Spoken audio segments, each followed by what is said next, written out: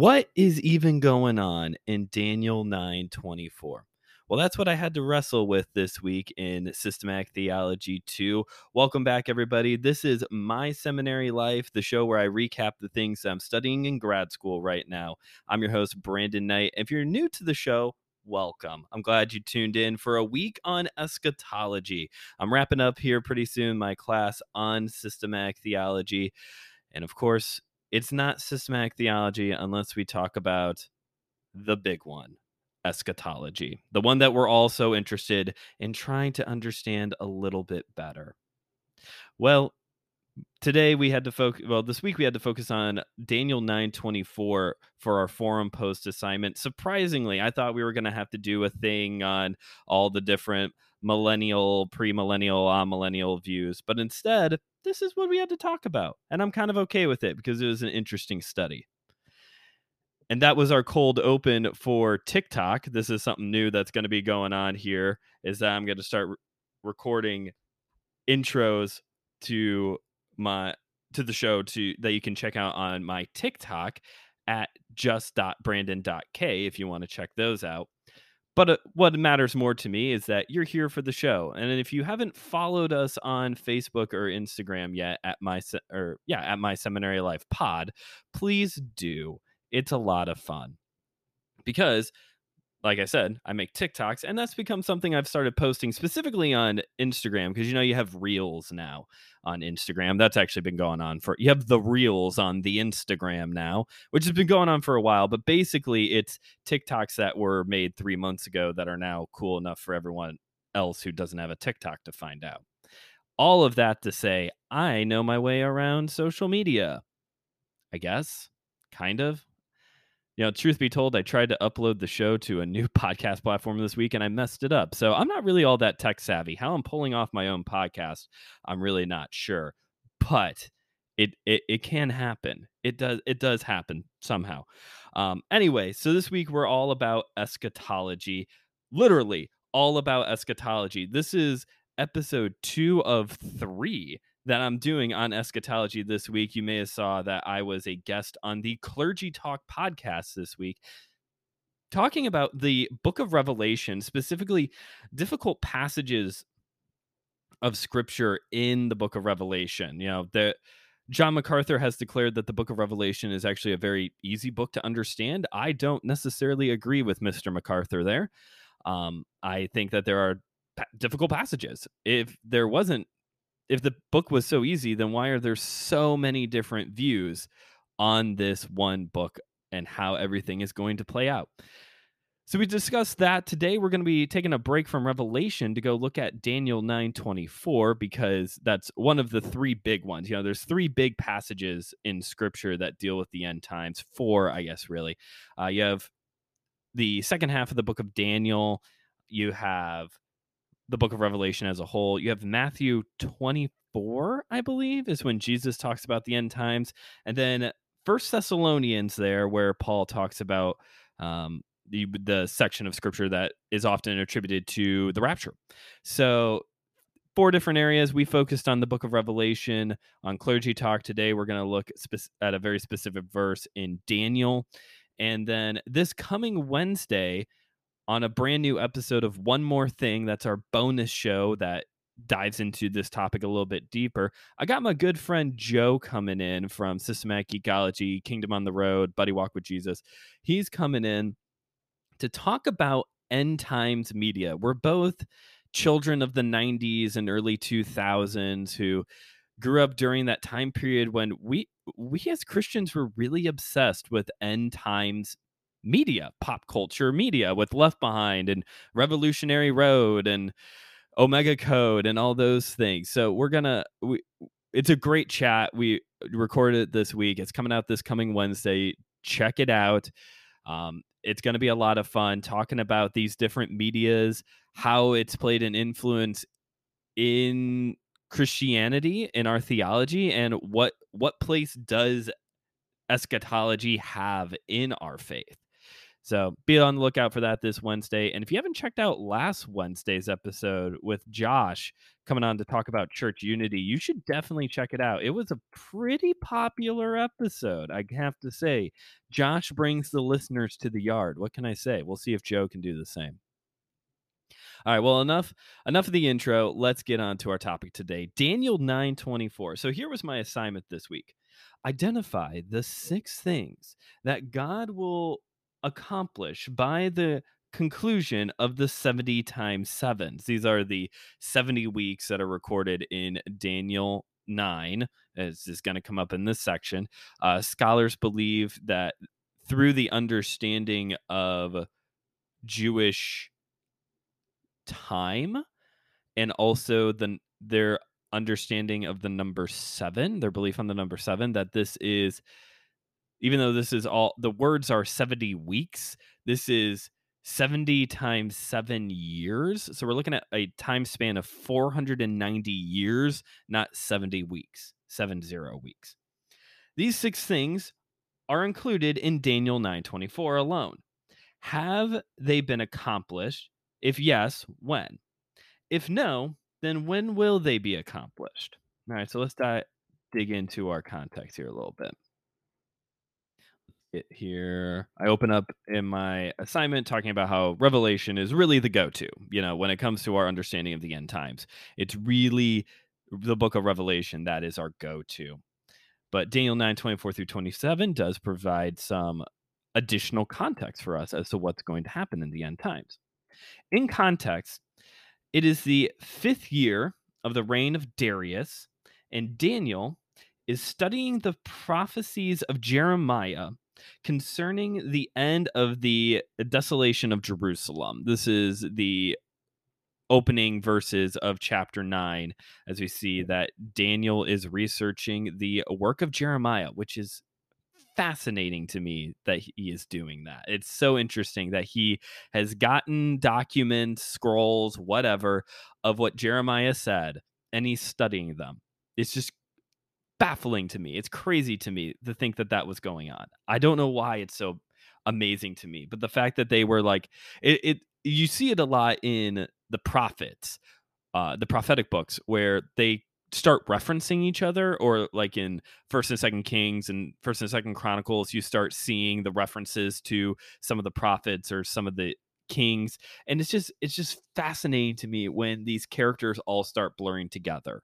I guess there's a cohesiveness there that's a little bit different from other books of the Bible. There's a cohesiveness to this story that's going on, that's unfolding in time and space. Daniel is then led into prayer for his own sins, for the people, and for the return to Jerusalem. These are the things that he is praying. As Daniel is praying, the angel Gabriel shows up. What up, Gabriel? And he gives a vision, for Daniel is greatly loved. And I wanted to include that in the assignment. I have it in quotes. That's why Daniel gets this vision from Gabriel from the Lord, isn't because he asked for it, but because he is greatly loved. It's because God loves him, that he gave him this information, this vision. So thank you. We should be thankful that Daniel was so dearly loved by the Lord, because now it's recorded for us as well. The remainder of chapter 9 then is concerned with the vision that Gabriel brings to Daniel. So that's what we're going to be looking at in verses 24 through 27. This is the vision brought to you by Gabriel. This chapter is one of many in the second half of the book of Daniel that are visions from Daniel. We really know well the first half of the book of Daniel. That's, we're not going to eat the king's meat and drink his wine. We're just going to eat vegetables. Shadrach, Meshach, and Abednego. Daniel in the lion's den. Nebuchadnezzar being turned into a wild animal for a season. Like we know those stories really well. The writing on the wall. It's this second half of the book of Daniel that sometimes we shy away from, because end times prophecy, apocalyptic literature is difficult. It's hard for us to understand, because as opposed to other prophetic books, we can look back and see oh, look, this has happened. This was Isaiah, Jeremiah, whoever was talking about the return to Israel or the return to Jerusalem, and it happened. Or, hey, this is pointing forward to Jesus or John the Baptist. And look, this is where it's fulfilled. When it comes to end times prophecy, when it comes to apocalyptic literature, it's hard for us to understand, has this happened or not? That's why we have so many different views, because everyone has a slightly different take on, has it happened yet or not? It's not that easy, John MacArthur. Come on. Starting in verse 24, 70 weeks are declared about Daniel's people and his holy city. So we're talking about Daniel's people, that is the Israelites, and Jerusalem. This is concerning Israel and Jerusalem. And that is something that I definitely want to highlight here, that I, along with the um, commentaries and actually also a rabbi that I consulted for this assignment, this does not deal with world history, nor does it deal with church history. This is concerning Israel. This is about Israel. This isn't about the church. This isn't about the world. This is about Israel. The six events that are listed in verse 24 are, here we go, ready? Finish the transgression, put an end to sin, atone for iniquity, bring in everlasting righteousness, to seal both vision and prophet, excuse me, and to anoint a most holy place, or in a more literal Hebrew understanding, anoint a most holy of holies. In verse 25, we are given a time frame from the going out of the word to restore and build Jerusalem. With the coming of an anointed prince, there will be 7 weeks. The next 62 weeks, Jerusalem will be rebuilt in a time of turmoil. Jerusalem's going to be rebuilt in a time of turmoil. And verse 26 says that after 62 weeks, and we're on week 63 now, an anointed one will be cut off and have nothing. Okay. The people of the prince to come will destroy the city and the sanctuary. Got it. Its destruction will come by flood and war. Okay. Desolations, which I have in quotes here, are generally declared, meaning that there are going to be bad things. Desolations are going to happen. Finally, in verse 27, he, that is in quotes, will make a covenant with many for a week. Half of the week, sacrifices and offerings will be put to an end. Okay, interesting. Then on the wings of abominations, okay, shall come, quote, one who makes desolate, until the decreed end is poured out on the desolate. Okay. Yes, the end times are so crystal clear, aren't they, folks? Again, the six events we are concerned with are, here we go, one more time. The six events: finish the transgression, put an end to sin, atone for iniquity, bring in everlasting righteousness, to seal the vision and prophet, and anoint a most holy place. Those are our six events that we are concerned with. Have those six, what are those six things? And have they come to pass yet? In my studies, there does not seem to be an exact consensus on each one of these things. Not of whether or not they've come to pass or not, but what exactly each one of these things are. At least in my own studies, there is a little bit of a different take on some of these. So, what do we got here? Finish the transgression, according to all of my research, refers to bringing an end to Israel's history of rebellion against God. Okay. One commentator says that Putting an end to sin refers to the final judgment, while some of the other commentators says that this refers to the Messiah taking on Israel's sins and her and being the substitute and removing her sin in the second coming. So the one says that's the final judgment. At the final judgment, sin will be removed. The other says that it was in Jesus's sacrifice that Israel's sins were removed. Well, that's interesting. Israel's sins were removed at Christ's death? Interesting. More on that in a second.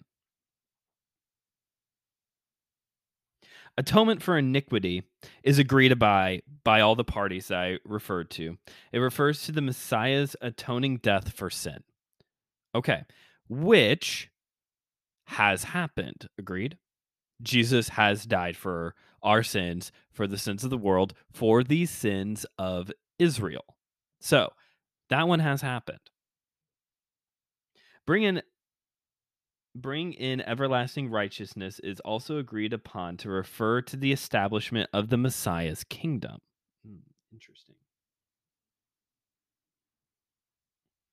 To seal both vision and prophet is exactly what it sounds like. All will be fulfilled in the Messiah's kingdom. Lastly, to anoint a most holy place refers to the atonement of the temple in the millennium reign of the Messiah. Did I skip one? Making of Israel's sins.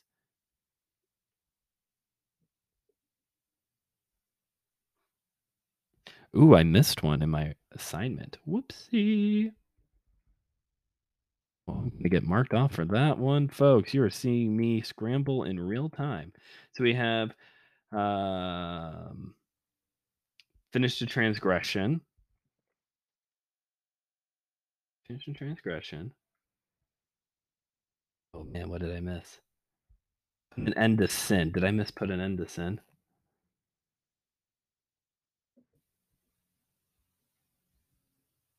Oh, here we go. No, I got it. Sorry, I blurred those two together because in my mind they sound very similar. So the first two again are finish the transgression and put an end to sin.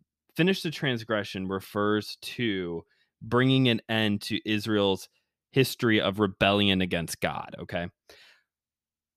Putting an end to sin, that's where there's disagreement. One commentator says that it is the final judgment. The other ones say that it is at Christ's death. Okay, so that's where. So we have finished the transgression is putting an end to Israel's history of rebellion against God. Put an end to sin refers to either the final judgment or Christ's death on the cross. Atonement for iniquity refers to Christ's death on the cross. Bringing in everlasting salvation refers to the establishment of the Messiah's kingdom. To seal both vision and prophet is exactly what it sounds like. It is fulfilled by the Messiah's king. All that is written will come to an end at the Messiah's kingdom. And lastly, the atone anoint a most holy place refers to a temple being established during the Messiah's kingdom. Okay. Even within the differences, I would conclude from this that the only event that has been taken place is the atonement for iniquity. So the atonement for iniquity is again agreed upon to refer to Jesus's death. Okay, that has happened literally in history. So the atonement for iniquity has taken place. The other 5 events, in some degree or another, will be fulfilled when Jesus returns at his second coming to establish his kingdom. All of the authors state going into this section that this passage does not concern world history. Again, this doesn't concern world history, but church history. But in context, this vision is for Israel. So let's go back over these briefly.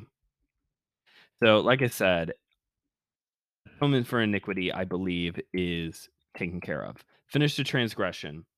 Bringing an end to Israel's history of rebellion against God, I don't see how that has been fulfilled. I just don't see. I mean, maybe spiritually, and this is where end times prophecy gets complicated because for some people you have these different views of who is Israel. Has the church replaced Israel, or will the prophecies made, or not the prophecies, the promises rather made to Israel be fulfilled still to literal Israel? And again, it seems to be this understanding, at least among the commentators that I was reading, that this section specifically is for Israel. And if that is the case, then I think Israel is still under rebellion against God. They haven't accepted the Messiah. They're still looking for the Messiah, even though he has come. So I would have to say that this is still a future event, at least that one. Putting an end to sin refers to either the final judgment or the atoning work of Christ. So this could be an either or, I guess. Either it has been fulfilled or it has not been fulfilled. If it has been fulfilled, then we can add that one to the pile. I again, I guess there is again this idea of, is this a literal or a spiritual, a literal physical answer or a literal spiritual answer. If it's literal spiritual, then yes, it has been fulfilled because Christ has died on the cross. If this is a literal physical thing, then I think we're waiting for the final judgment for when sin is going to finally be judged and removed. We already got an atoning for iniquity. We're all kind of on the same page on that one.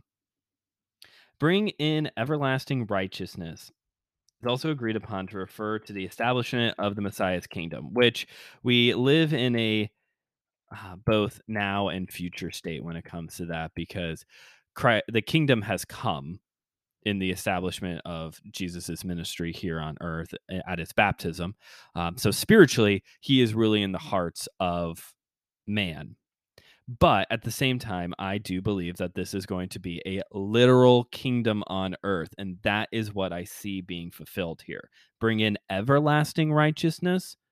That has to be a future thing, everlasting righteousness. And what's interesting is, like I said, I studied a rabbi. I was reading a rabbi's review or commentary on this as well. And at least in a Jewish mind, and the reason why, I guess I should back up a second. The reason why I did that is because I think that we do ourselves a disservice by not consulting Jewish writings on the Old Testament. It is their testament. It is their books. It's their books. Christianity was, or our faith was being pointed to in Jesus through the Old Testament, but they have an understanding of these books as well. And at least for context sake, I think we need to I think we need to be looking at the writings from rabbis on Old Testament books. I don't see why that would be an issue.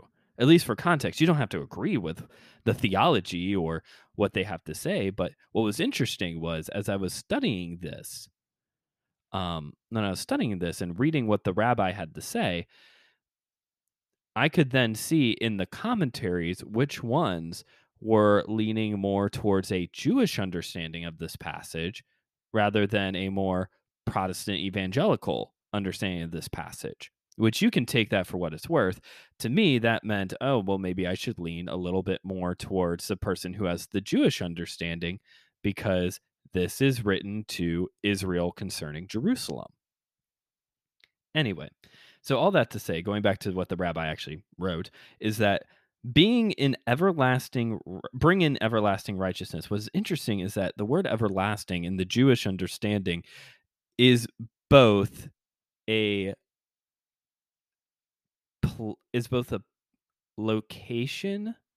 It's a location just as much as time. So everlasting we usually think of as a time frame, his love endures forever, from everlasting to everlasting. It has more of a time understanding in our minds. In the Jewish mind, there's a time and a place understanding.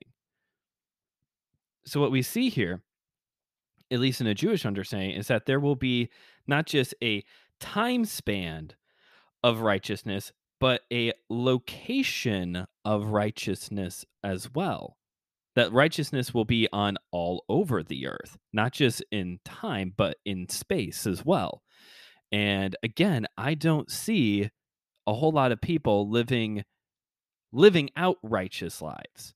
I don't live a righteous life. I am counted as righteous through the blood of Jesus Christ. Amen. Hallelujah.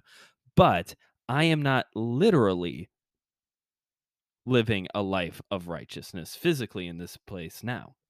To seal both vision and prophet is basically God's word is closed, everything has been fulfilled. God's word is closed, so we got half of that, but everything has not been fulfilled yet. So we're still waiting on that one. Lastly, um, to anoint a most holy place or a most holy of holies, again, is the more Jewish understanding of that verse, refers to a final temple to be set up during the millennial reign of Christ. Again, that's future. So that is my understanding of Daniel 9:24. And if you disagree, that is okay. And actually, I would like to hear from you. If you disagree on my understanding of Daniel 9:24, I would love to hear what you have to say. Go to Facebook, Instagram, wherever you found the link for this episode, and leave a comment. Let me know. What do you think? I might post a question up on the Facebook or the Instagram here this next week, just feeling it out. What do you think? What do you think is going on in Daniel 9:24? What will the end times be like? You know, we have so many different views on things when it comes to the end times that I think, and I've said this, I think I have said this on every show. So you're going to hear it 3 times if you listen to each one of these episodes. I think eschatology is one of those areas of the life of a believer that we can hold open handed, that we should be more open handed on.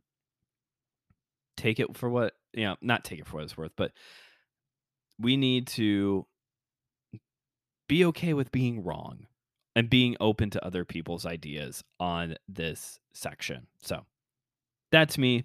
Let me know what you think, though, in the comments. I'd love to hear from you. Well, that's it for the My Seminary part. Let's head on over to the My Life part now. Kind of a quiet week, to tell you the truth, but last night, oh man, Claire and I were treated. An old friend of ours, an older gentleman friend of ours, took us out to dinner to a restaurant in Valparaiso, Indiana. Shout out to all you Porter County people. That is Porter County, right? I hope so. Shout out to all you Valpo people.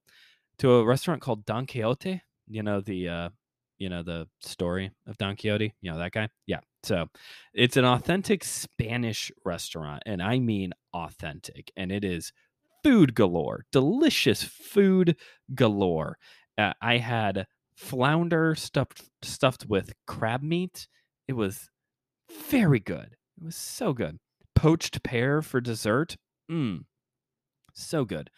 Um, Port wine, limonada, homemade, both of them house made. It's delicious. And the cool thing about the restaurant is also that our friend knows the owner. It's longtime friends with the owners, so they just like would walk by the table and just drop samples for us throughout the meal. We were so full by the end of the dinner. It was so good. Love it. Very expensive, but it's a great place. If you're ever out in Valparaiso and you want a nice dinner date, check out Don Quixote. Well, I think that's it. Yeah, that's really the only interesting thing that happened this week. Well, thanks for listening to another episode of My Seminary Life. Appreciate you all so much. Again, follow us on all the social medias. Check us out on all of the podcast platforms. Please recommend the show to a friend. Rate and review wherever you get your shows. Again, we're on Apple Podcasts now, which means we're also on Overcast for all you people who choose Overcast over Apple Podcasts for some reason. I don't know why that exists. Getting the show out, looking to get the show out on a couple more platforms here pretty soon. And looking forward to next month, because not only do we have a new class, but also because it is going to be the 1 year anniversary show. That's right. We have a 1 year anniversary show coming up near the end of March. It's right in between the actual anniversary of the show and my own birthday. So it's going to be good. But yeah. And remember, keep on studying.